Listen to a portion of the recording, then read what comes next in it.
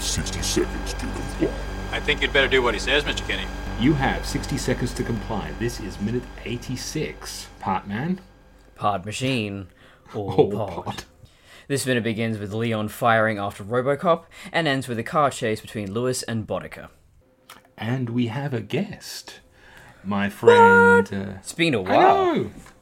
It has been a while. I actually bought someone who is definitely smarter than both of us and has the accreditation to prove it. He is the host of the Cinema Catch-Up Club podcast.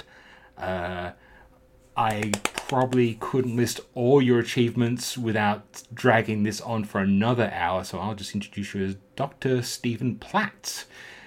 The one question I need to ask you, is it Stephen with a V or Stephen with a PH? It's actually Stephen with a PhD. Thank you very much. I had to set that one up. Thank you for joining my podcast for a change. Yeah, it's lovely. It's quite nice being in the guest seat. I've had to do basically 1 minute of research, which was nice as compared to what you normally have to do. And it's lovely to be here. Yeah, so for those who don't know, the Cinema Catch-Up Club's really interesting that you get a person who has seen the film, and a person who hasn't seen the film. You do a little preamble, watch the film, and then chat about it. And it's a ton of fun. I've been on both sides of that seat, and I always had a good time with it. Except maybe Sweeney Todd. Well, It's a great concept.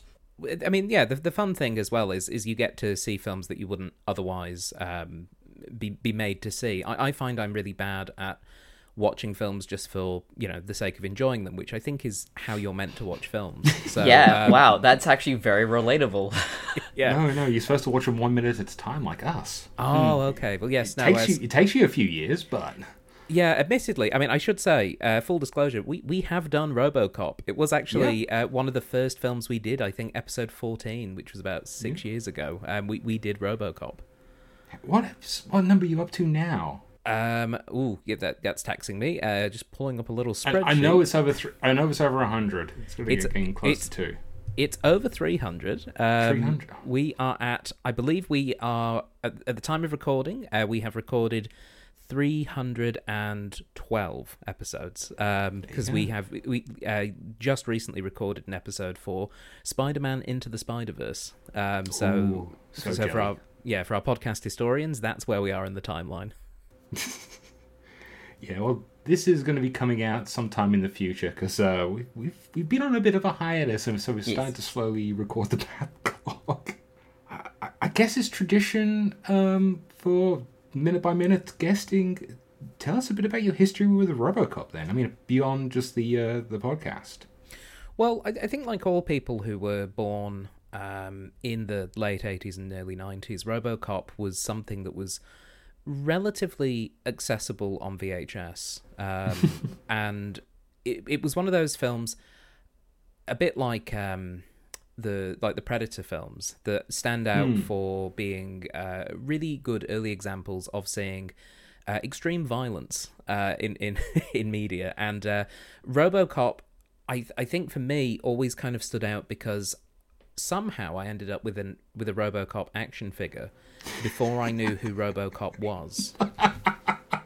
So it was RoboCop, but it was without the visor. So it was the stretched face over the metallic skull version of the character, and it was a cool action figure. But I had no concept for who he was for a couple of years, and so I just mixed him in with all of my Star Wars action figures that I had, and I was a big fan of Red Dwarf, so he kind of filled in as Crichton when I played when I was playing Red Dwarf with action figures as like a 7 or 8 year old. So my first instance with RoboCop, my first interactions, was actually having no idea who he was, and it was only when I was a little bit older, I think I was probably about 11 or 12 when I first saw RoboCop, that I went, oh, that's who that action figure was. Oh, okay. And yeah, like a lot of people, I think I watched it and went, that was really fun. Let's watch the sequels. And I think I was young enough at a time that the sequels were okay. So, yeah, it was interesting. I will defend RoboCop 2. RoboCop 3, no, I saw that in the cinemas, and no, it was bad. Yes, I've not gone back to watch either 2 or 3 actually since being basically an early teenager. So I am looking forward to when we eventually do RoboCops 2 and 3 on the program, just to see how well they have or haven't aged. 2 is still pretty good. It's not the same as RoboCop. No. It's just I was thinking about this earlier today. Well, what got me on was Last of Us, because there is a sequel to Last of Us, which was unnecessary. And then I was thinking about RoboCop, and I was thinking about other movies that the initial game or movie, whatever it was so complete. You love the characters, you love the settings, it's just perfect. It's just, leave it. It is a complete picture on its own. But then inevitably they got to make a sequel. And I always feel that no matter how good the sequel is, it's just never going to be on the same level. You just can't do it. I can't think of an example. No, it's the sequel curse is a kind of a known thing, and you're talking about an era of Hollywood where it's like, unless they're like, say, there's very few movies that were planned with a sequel in mind. I can think maybe like Back to the Future was one that had a sequel. That's probably why those movies don't lend themselves to sequels. Whereas nowadays, I think we have the opposite problem, where the franchise is the big thing. So every movie is a franchise starter. It's not a complete film. It's people might like all these other characters. We could do spin-offs. We have the opposite problem now. Yeah, may I throw out from this time period an example of one film series that bucked that trend? In Terminator 2. Yeah, actually, yeah. But I think Terminator 2 stands out simply because it did buck the trend, and also there was quite a sizable gap. I think it was about 8 years between the first Terminator film and the second film. Yes. And that's basically meant that they're revisiting it not because it's like it's a quick cash grab, because the zeitgeist moment of the popularity of the Terminator is gone. So for them to come back to it for that sequel, it was because obviously James Cameron and the creative team had a very clear idea of what they wanted to do and make it really impressive, and for them it worked. Yeah, I'll say James Cameron is actually good at sequels, because Aliens is obviously as good as Alien. Very different. But another one that he took time. It was about 7 years, I think, between the first Alien film and the sequel. So I think it's more a case of if you give yourself the time, or you're permitted the time to really think, okay, what is the point of making this new story with these same characters? I think that's where it works. Whereas perhaps with something like RoboCop 2, it was a little bit more, we have to do this now because people won't want a RoboCop film in 10 years' time.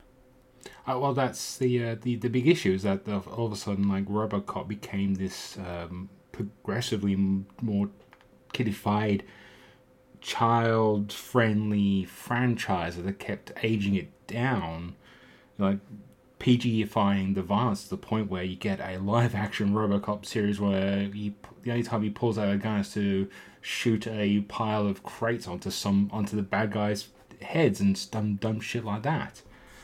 The funny thing you mentioned about Terminator is actually that both Terminator 1 and 2 have sequel hooks.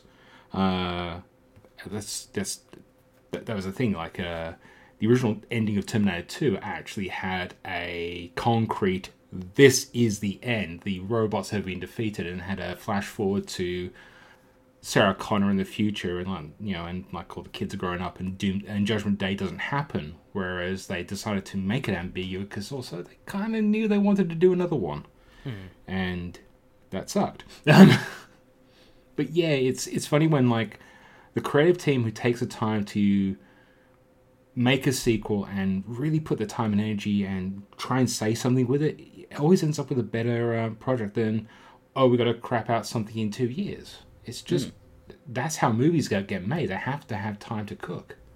Yeah. No, absolutely. So this is the minute we have all been waiting for. I should mention, we've buried the lead here, but you want some melty Toxic Avenger Man action? Because it's coming right up. It's Emil's last moments on Earth. Yeah, well, he finally gets a butterflied next minute, but yeah, this is what when I first told you about the podcast, Stephen, this was the minute you requested, so I've always kept that in the back of my mind. It was like, thank I don't you. know, I'm two very years ago? appreciative. Yeah. So it was like, yeah, it's coming up, and we had like an 8-month hiatus, and it's like, yep, we're doing it to get you on. So okay, so why did you choose the Melty Man scene, or is it just because it's just one of those scenes? For me, when you first told me that you were doing a 60-second per episode review of RoboCop, it was the first scene that came to mind as going, I'd be really curious to hear an episode about that. So to actually be on it is very exciting as well, because it is, with the possible exception of, and I'm not great with the names in RoboCop lore, but of the big robot that says you have so many seconds to comply. Hit 209. Thank you. Yeah. Yes. With the exception of that massacring the people in the boardroom, the toxic waste, and then the guy getting hit and just disintegrated by the car was the thing that really stuck out to me my first time watching it as like an 11, 12-year-old, is going, oh my god, that's so gross and cool.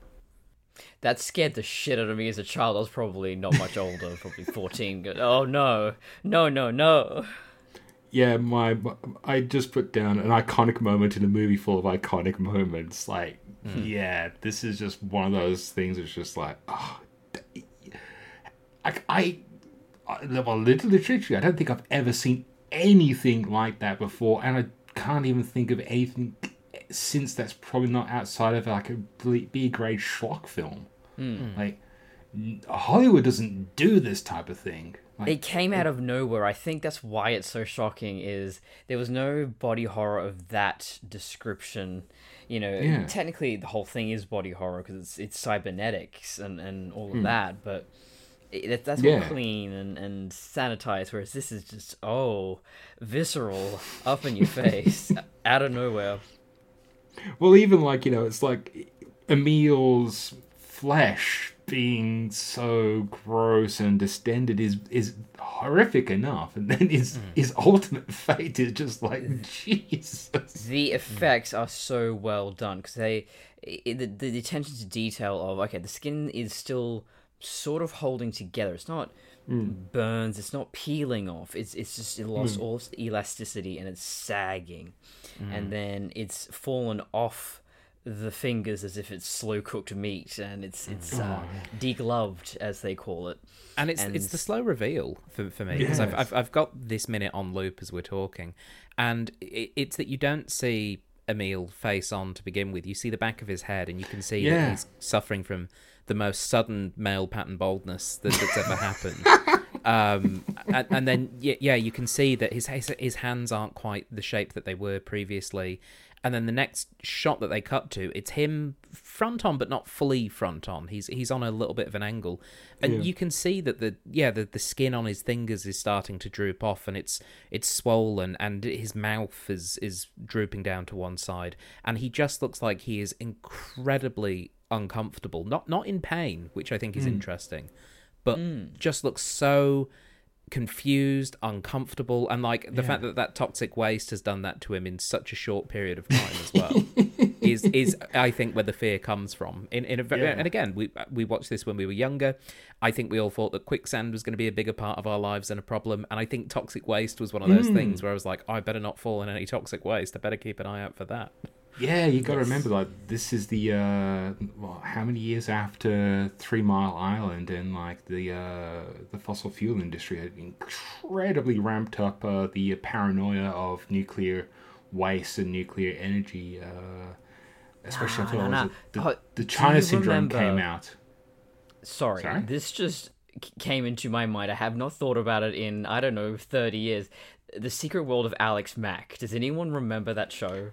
I know that was a show, but I can't say I've ever seen it. I haven't seen it either. So she gets toxic waste dumped on her, and then she can turn into a quicksilver blob that crawls along the ground. And you recall that.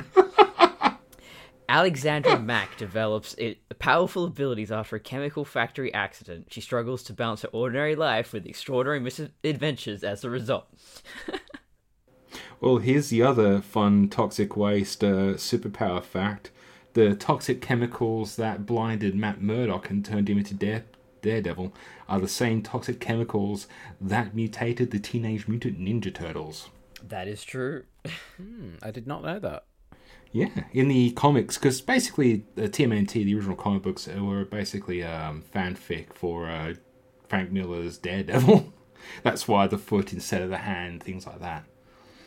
So yeah, and that's why Matt Murdock wears tortoiseshell glasses, I presume. Yeah, exactly. It's harking back. It's all connected. It's all good. No, that's the other show that we occasionally guest on. Oh right, yes, true. Shout out to Batman. But no, the funny thing is, in that moment before the reveal, actually, no, just quickly about that reveal. I like how Emil, oh god, I can't think of the actor's name, but yeah, he doesn't quite know what's happening, and then he looks at his hands, and that's when he just starts making that noise, and it's like Great guttural screaming. Yeah, Paul McCrane plays Emil. Yeah, that's it. Yeah, I don't have IMDb up at the moment. I kind of get the ghost kind of checking all the IMDb names because we kind of gone through them all. But there's a shot just before the scene you're talking about where it's Emil like flops out of the toxic waste and there's a smoke wall around. Apparently, Verhoeven was worried that there was too much smoke in the shot. You couldn't see what was going on, and in the commentary, Ed actually remarks that it actually works quite well because you see that something is moving around in that muck, but you can't quite see what it is. So yeah, when you do get the reveal, it is a bit more of a punch as opposed to just seeing this like melting man coming out of this sludge, which is probably what you get more now. Or the next Marvel superhero. Or you would see the transformation process. You would see that the fingers start to like come away from the bone and warp and do all of that.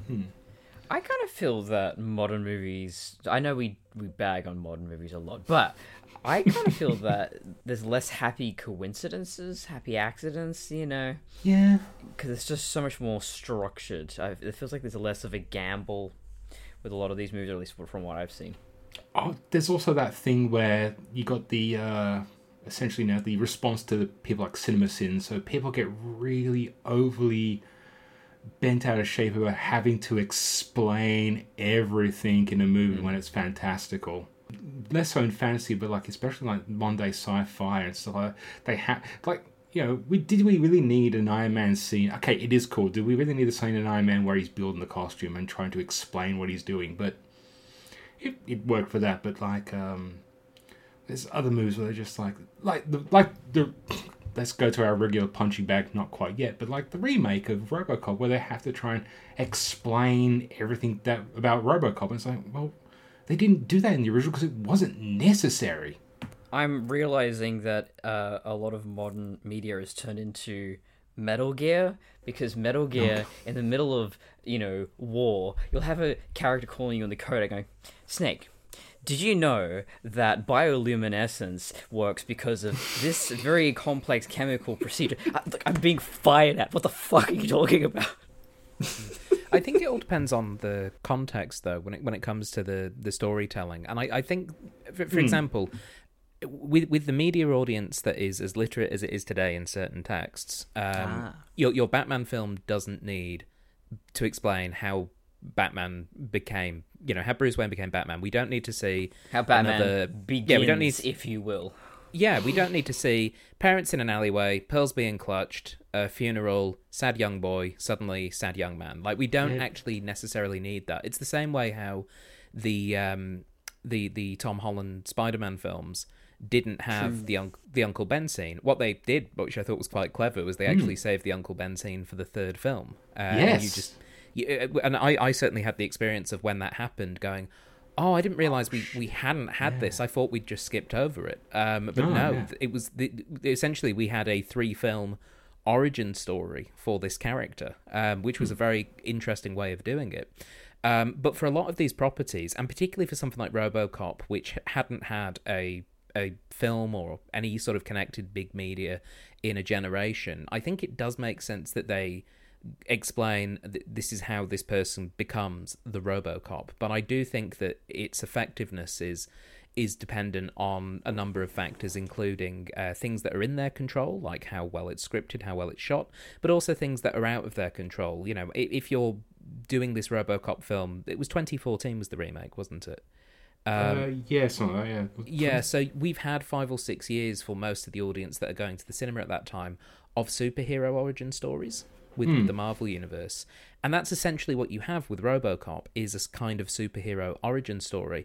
And if it's not doing something that's quite new within that genre, you can sit there going, oh, why are we seeing this? Just get to the bit where he's a robot cop. I just want to see him be a robot cop. You know, that kind of thing.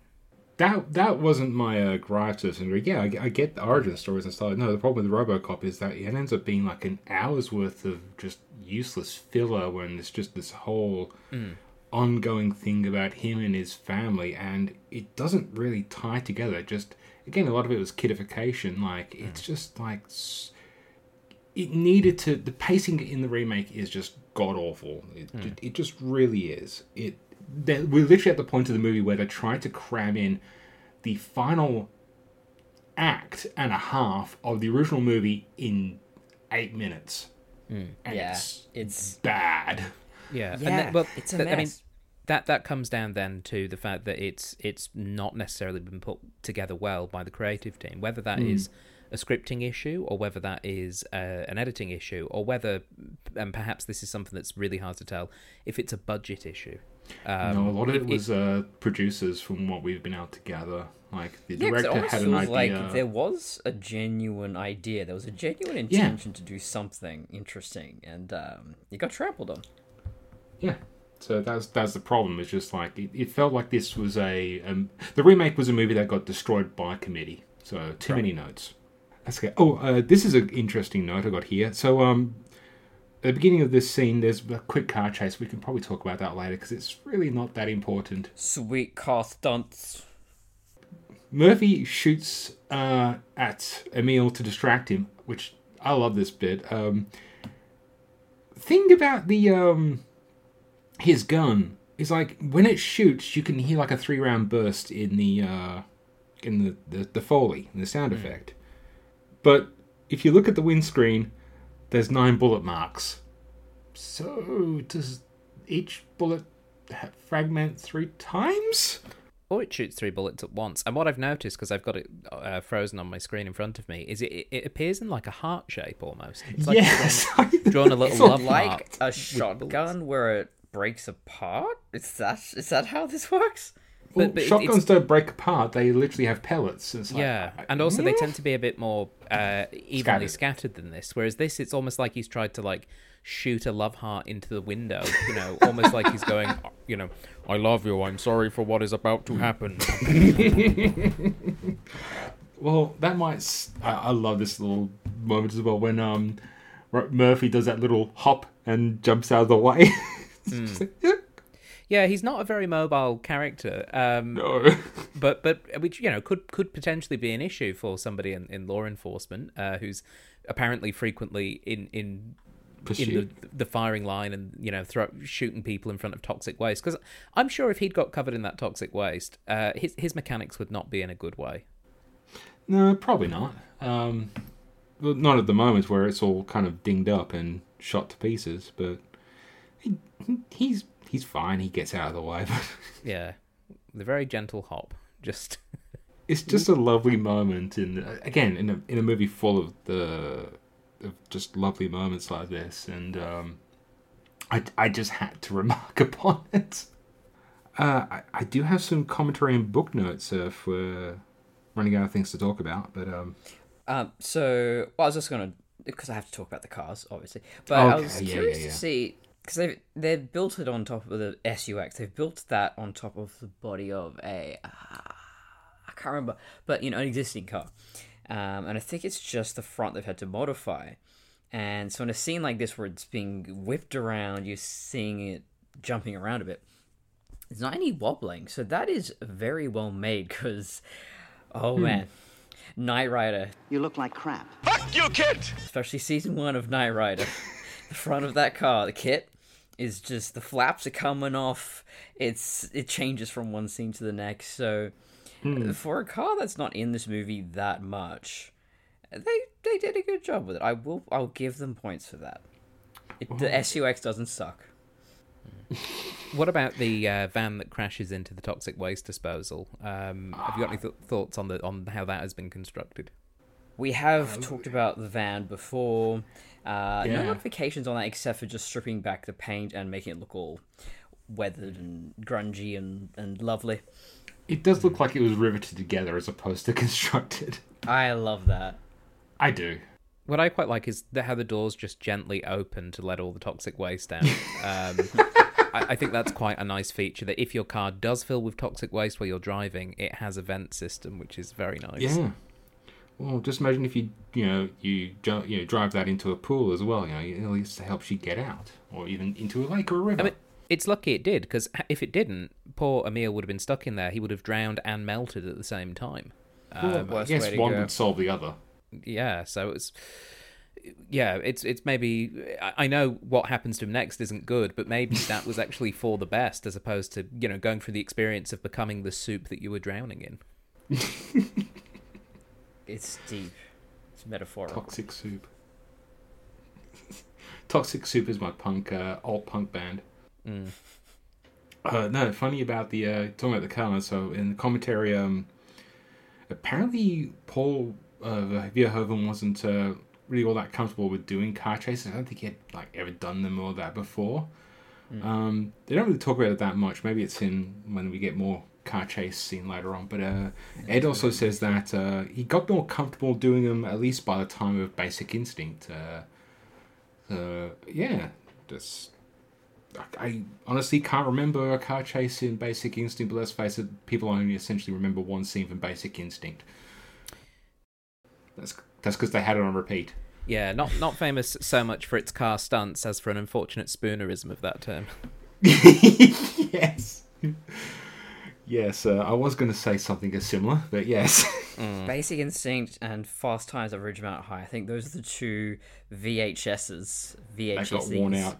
that were just worn out, but in one spot. Under Siege. Oh, yes. I forgot about Under Siege. Some people... Well, that's it. Yeah. There's a few famous scenes, and that's one of them. That's just like, oh, Under Siege. Oh, yeah, I know what you're talking about. I don't... Which... Is this the Steven Seagal movie I'm thinking of? Yeah, it's the scene where Erika Eleniak jumps out of the cake topless. Well, stripping to there topless. you go. Because she was a former Baywatch star, and so, of course, it was she went on to have a lucrative film career, in which I say she basically did Under Siege and not much else. Yeah, her character in that, I believe, that was it like the chef's birthday or something like that? It was something like that. Well, I see Steven Seagal in a chef's hat, so I assume so. Yeah. I think it was the captain's birthday or the ship's birthday. And... Yeah.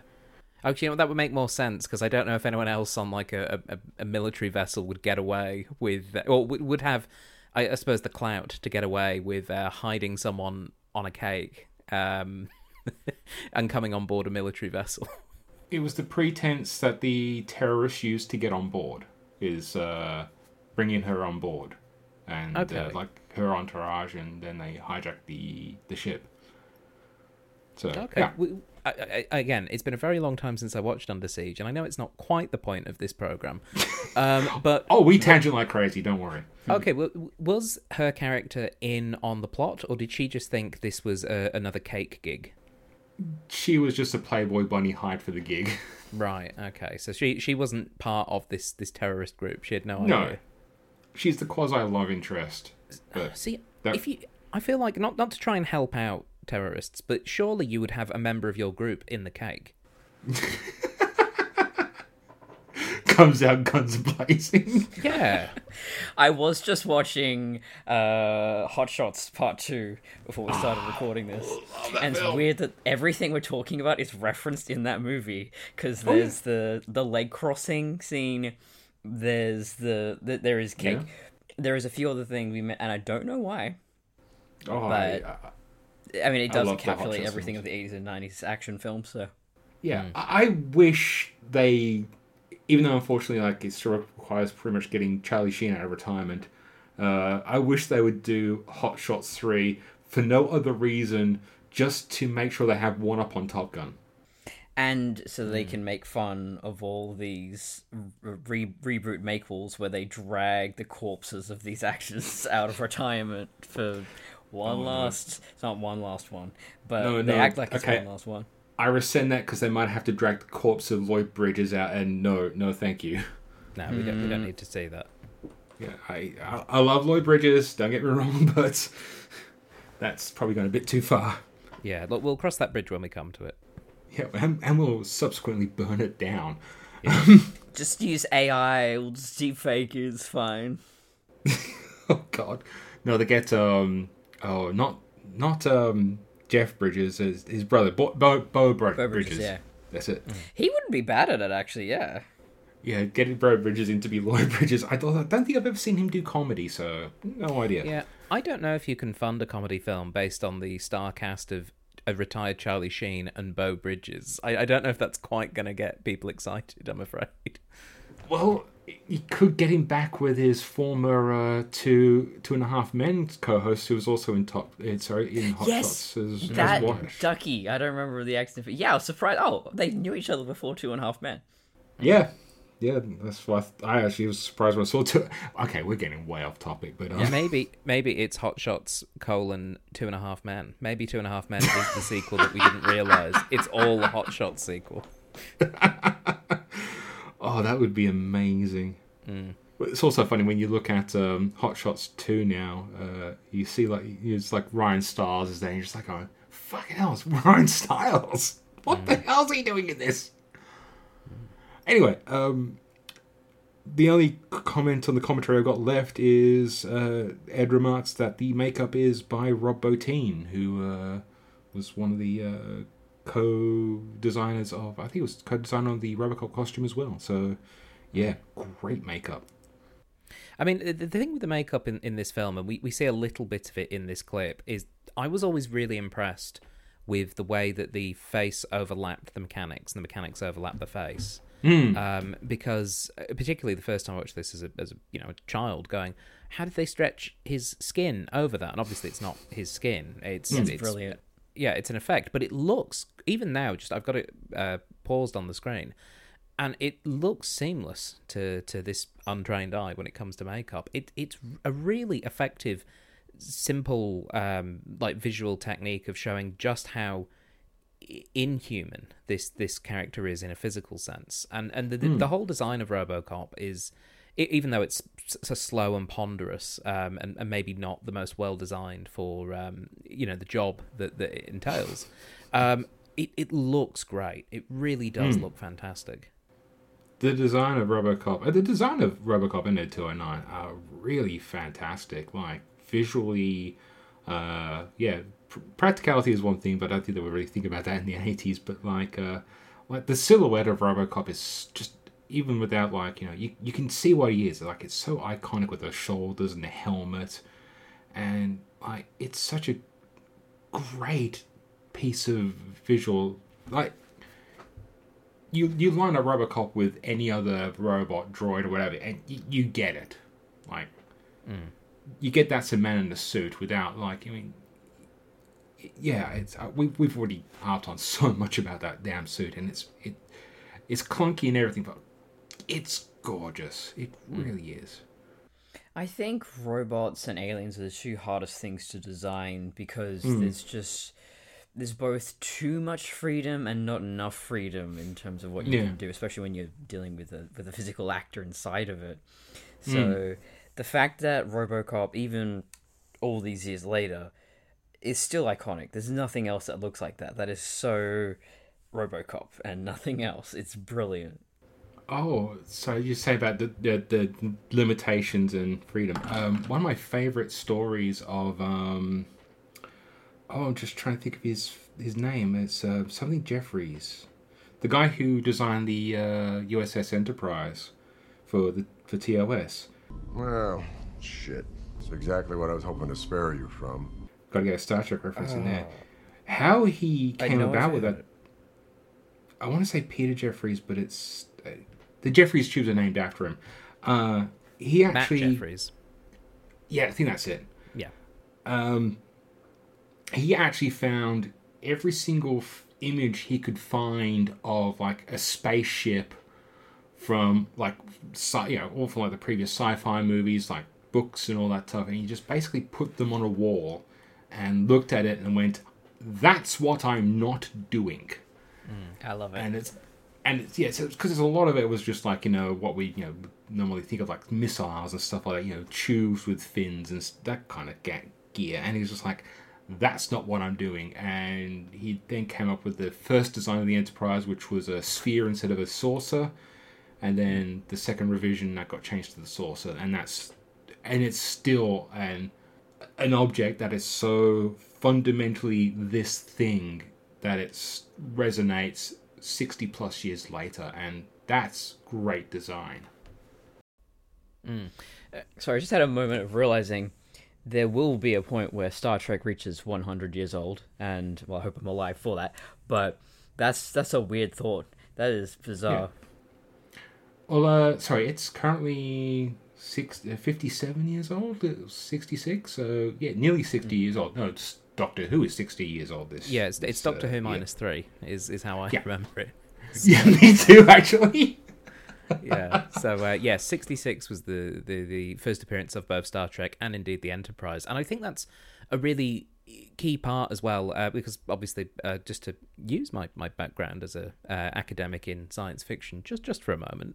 Yeah, sure. One of the really sort of key fundamental things of science fiction which lasts is it plays around with an idea at a time where that idea is starting to emerge and become significant to the society that it comes out of. So, for example, something like the USS Enterprise is a great example, because obviously Star Trek is first released in 66, so it's being made in the middle of the 60s, when the country that it was made in, the United States, is part of the space race.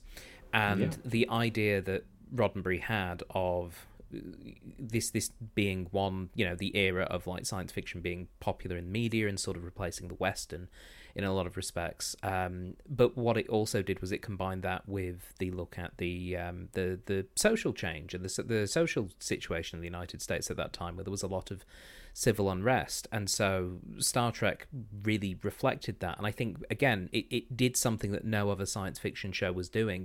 Roddenberry essentially did what Jeffries did, which was put everything up on the wall and go, what isn't being done currently? When you look at something like RoboCop, I think RoboCop is very reactive to what the United States was like in certainly the 1980s and a bit in the late 1970s. The first RoboCop is released while Reagan is still president, and I think we're still really picking apart the ideological and social impacts that Reaganism had on the United States and the Western world.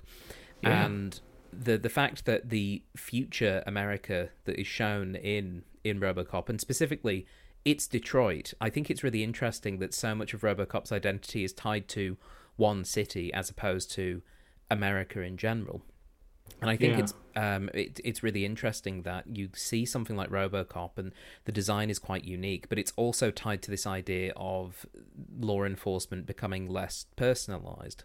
And we only have to look at what law enforcement issues exist today, both here in Australia, but more specifically in America and other places around the world, and about how ideology around policing has changed and how communities react to it. And the fact is that in some places around the world, policing has become much more militaristic and more along the lines of the RoboCop model, which I guess was something that was always present and always something that could have happened.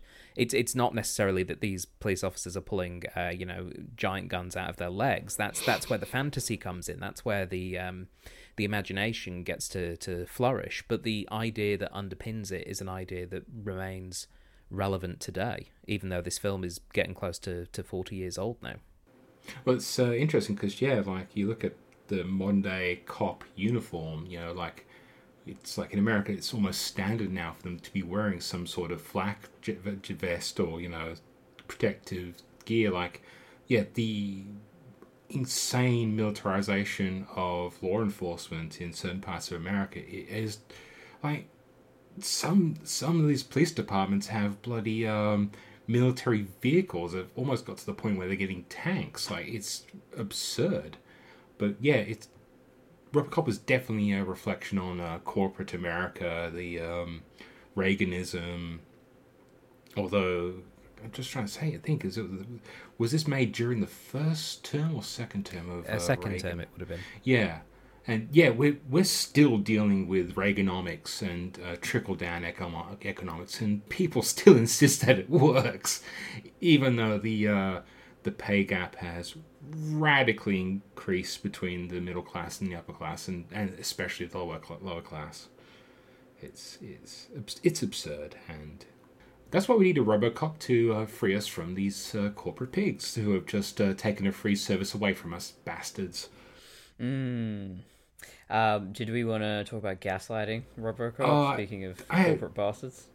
I just have one quick note. In the book and the script, apparently it's Lewis that actually drives Emil into the toxic waste and not Murphy, which I like that change. There's not really much to say about the book and the script because it's mostly just action stuff, so yeah, not really much. Yeah, so, now I'm thinking about the placement of those characters, where they end up in the script. I mean, I'm used to where it is, but yeah. Well, no, because I think Lewis ends up in the water first, and then RoboCop shows up and does his Robo Jesus. So no, yeah, it has to be the way it is. Well, Lewis is chasing Boddicker at the moment. Yeah. So, which makes more sense, have the cop in the car chasing the crim in the car, as opposed to the cop in the car slamming the... Yeah, either way. Do you reckon that toxic waste is radioactive? It's at least toxic. Definitely. It says right on the tin, toxic, so we know that. I've always assumed it was radioactive, but I think that's just because the media kind of, at least back in that time, they were just synonymous. Yeah, well, I'll get into, there are things that make me think it might be in the next minute, but we'll leave that. Okay. Yeah, I think it basically comes down to whether or not toxic waste comes from a radioactive source, because not all toxic waste comes from radiation. No. That would probably be what it is. I'm guessing, based on what happened in this film, that was radioactive toxic waste, in which case I think there's some serious questions about how toxic waste is stored in Detroit, because it should be much more secure, certainly more secure than having a van accidentally driving into it than it is, because that is very bad OH&S. To be fair, there's no OH&S issues here because it is an abandoned mill, so yeah, probably someone should have cleaned it up. But Chernobyl's abandoned. You can't just drive a truck up to it, though. There are measures in place. There should be measures in place here, even in crime-riddled Detroit. They should be close to inaccessible. Oh, there's a great, as in horrific, episode of World There's a Problem where I can't remember which country it is. It's one of these poor countries in South America where these bunch of scrappers find an abandoned X-ray machine, but because they're all illiterate, they don't know what the warnings are, and there's no labeling like danger, toxic, radioactive things. So they pull it apart, and they find this glowing blue powder, and they're like, oh, what's this? I don't know, let's sprinkle it on some toast.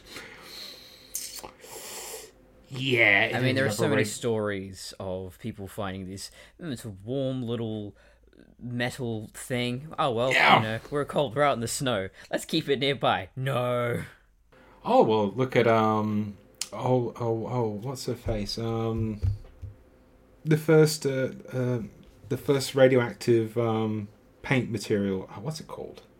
The radium. No, radium. The radium. Yeah, but like people didn't know it was deadly, so they would make all these watches and paint their teeth with it.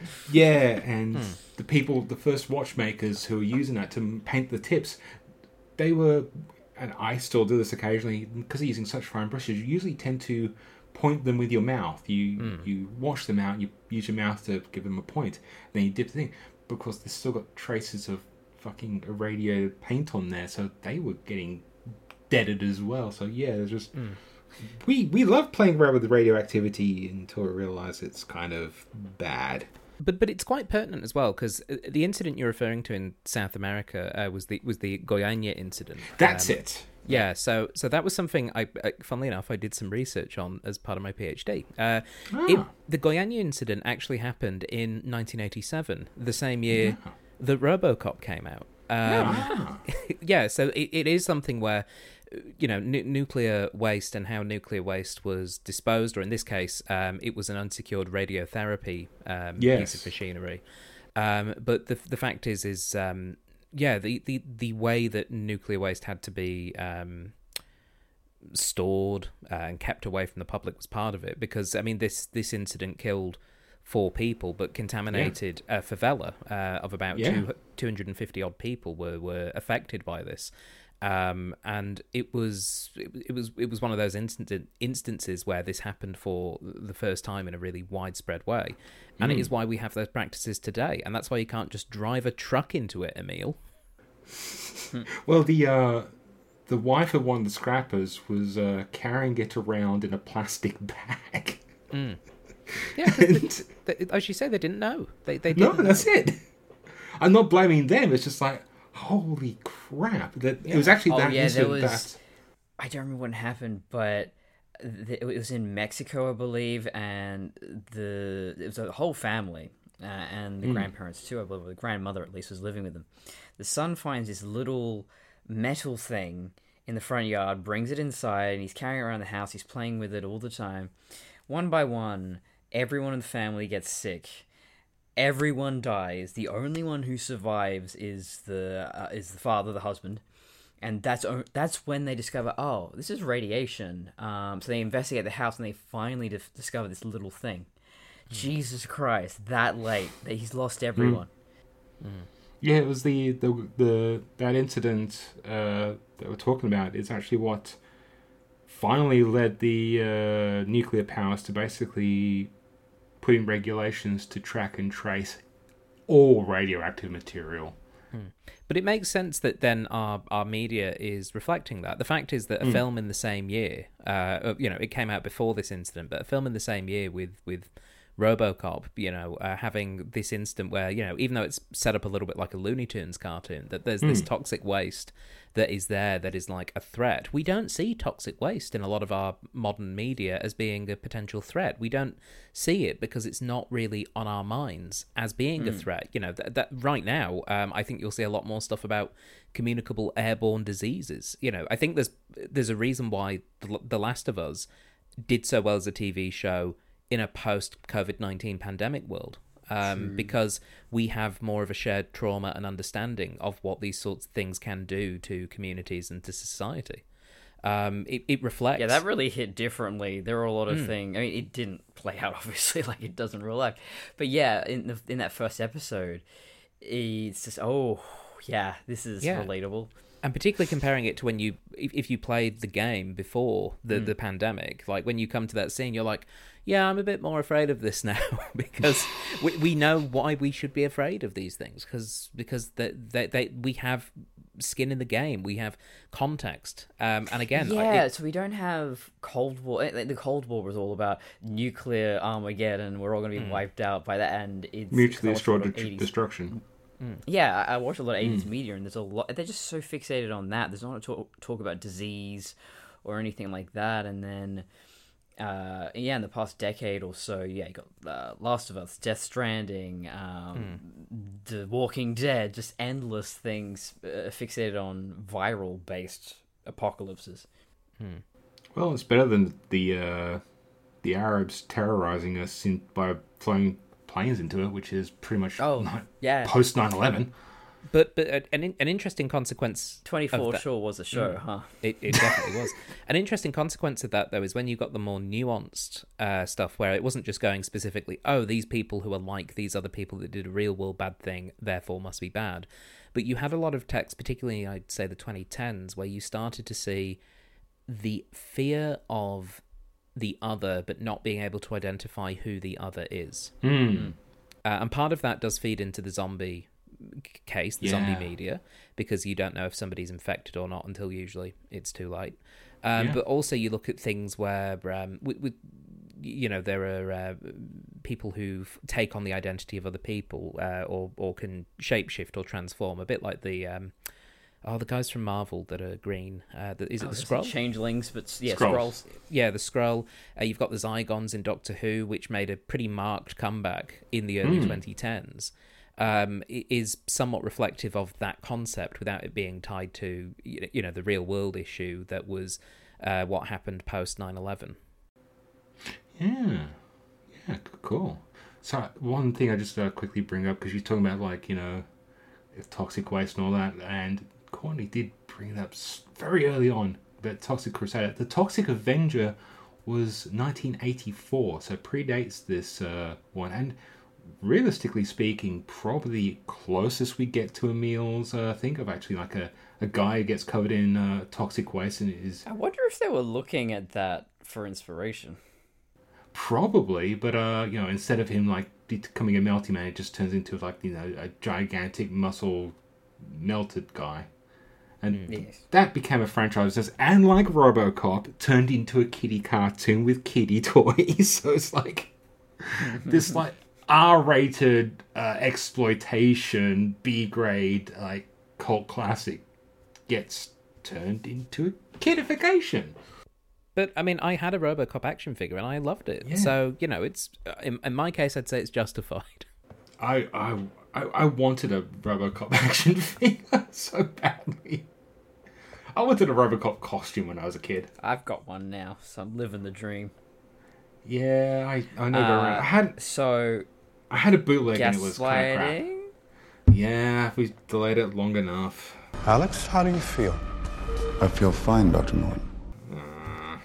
Minute 103 begins with Rorschach about to put RoboCop out of his misery, and hopefully us too, and ends with the helicopter flying away from RoboCop.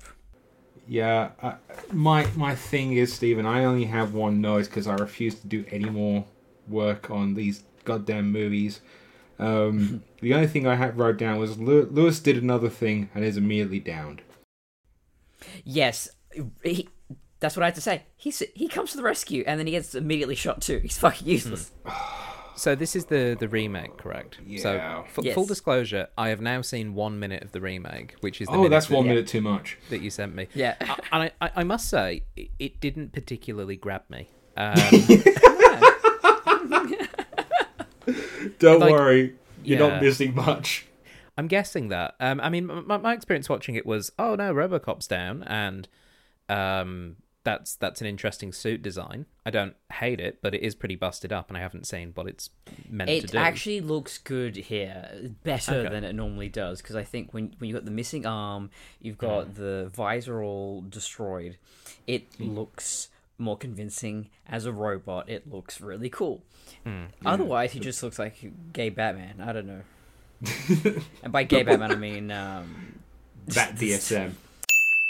Oh god, hang on, no, that's a very... I'm sorry, I'm going to make reference to a very obscure anime. Never mind, just don't worry about it. But he does look kind of like gay Batman. So. And the other thing I learned was that Michael Keaton is in this film. So I'm like, yes, okay, he's all right. Having a Batman in there, that's pretty cool. Yeah, Michael Keaton's one of the best things in this movie because it's Michael Keaton.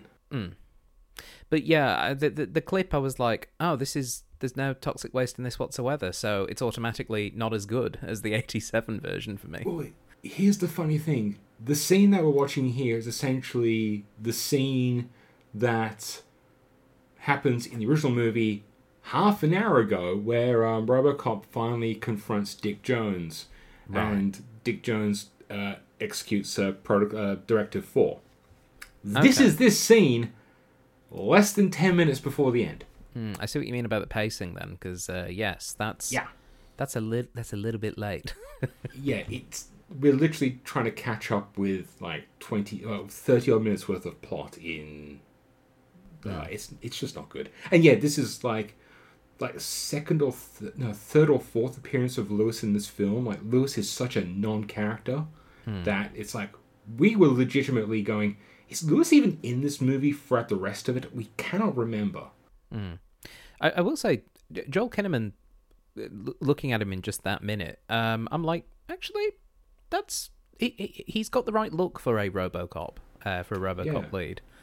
I was looking at him going like, actually, yeah, I could see this, because I did watch one episode of Altered Carbon when that first came out, and it wasn't really not bad in it. That show wasn't really my style or my speed, but I didn't dislike his performance, and seeing him in this 60-second clip of the film, I'm like, you know what? That's actually not the worst casting that they could have done in 2014. So I'm a little curious to see how they messed this up, but not curious enough to actually go and watch it, I'm afraid.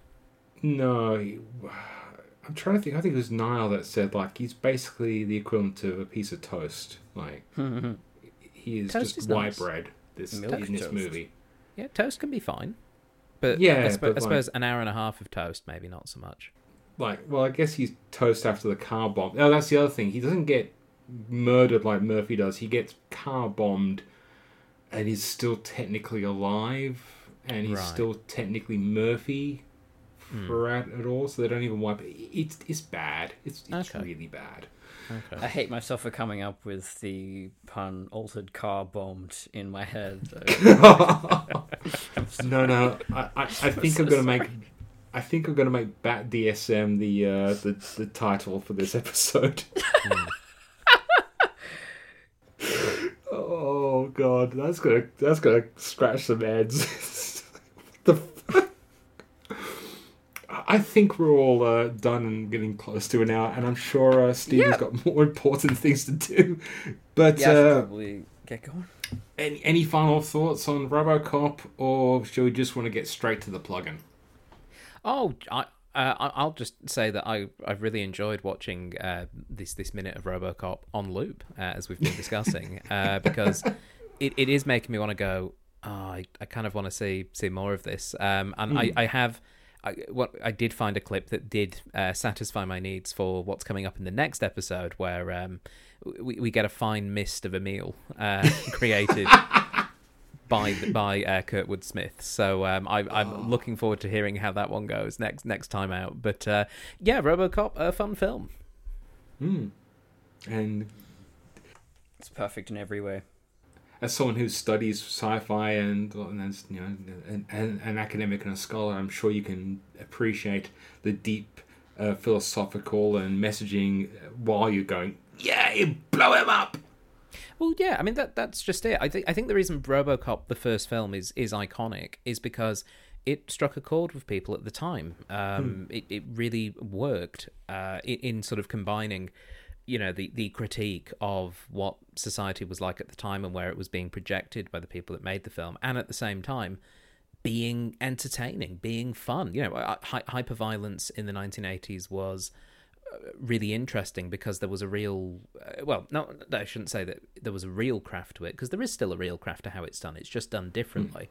But RoboCop, I think, is a really great example of using filmmaking techniques to make something fantastical and honestly horrific. The idea of somebody melting and being exploded when a car hits them, or people being shot to death in the manner that a lot of people are, is not. If that was in the real world, you'd be horrified and traumatized for the rest of your life if you survived the experience. But as a piece of entertainment, it's something that we are able to enjoy because we are able to go. We can appreciate the craft that has been put into creating this, particularly with mostly practical effects, as in this film. So would you like to plug anything? We talked about the podcast, so plug away, Patreon and all that stuff for you?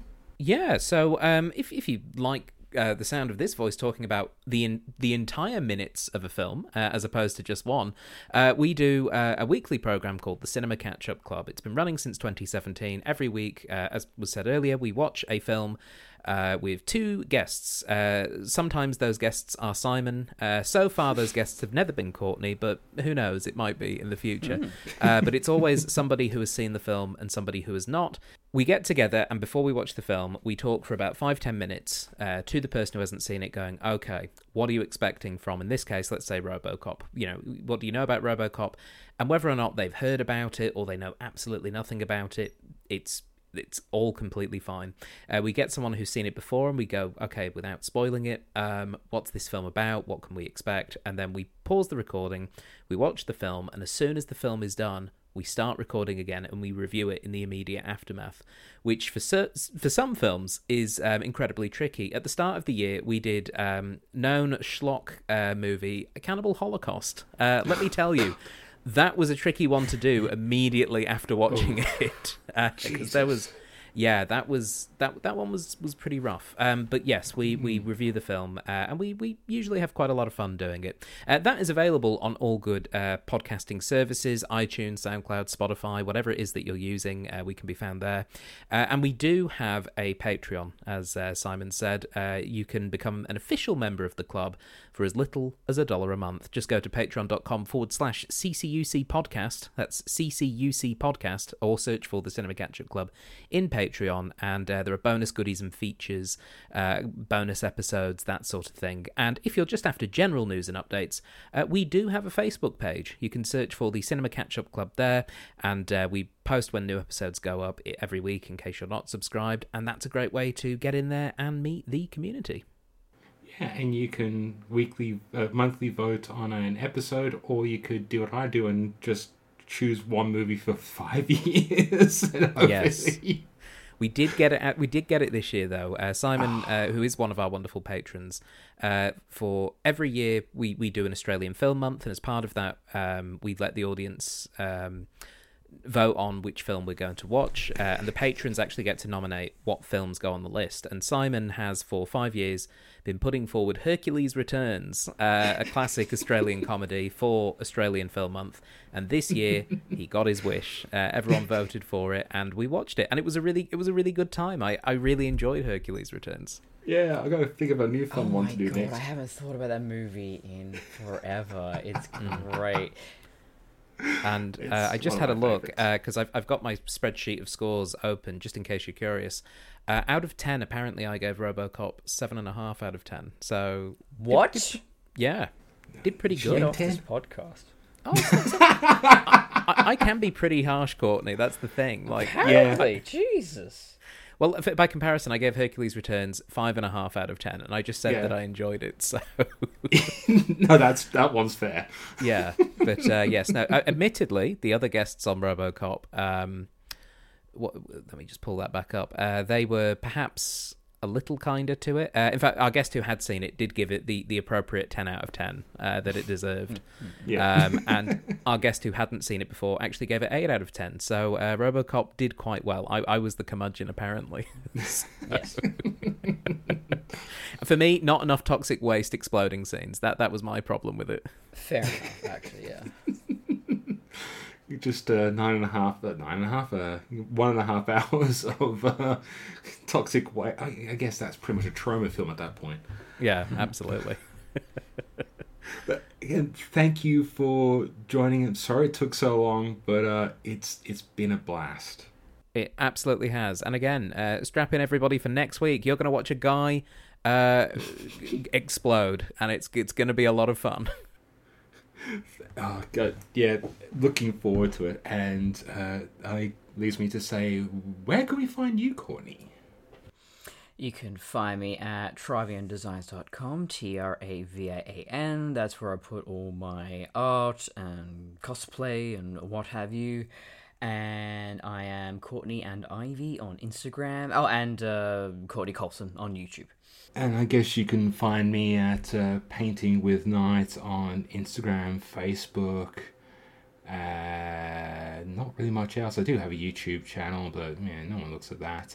But more importantly, yes, like the things Stephen said earlier, Spotify, Apple Podcast, iTunes, that's still Apple Podcasts, whatever it is, all the podcasting services, this still goes up on YouTube. By the time this goes up, we should have restarted. So yay, we're live-ish for now, hopefully. I guess, do do the like, share, subscribe bullshit, all that lovely thing that the algorithm likes, because the algorithm owns our souls. And, oh, you don't know about this one. We have an end ritual.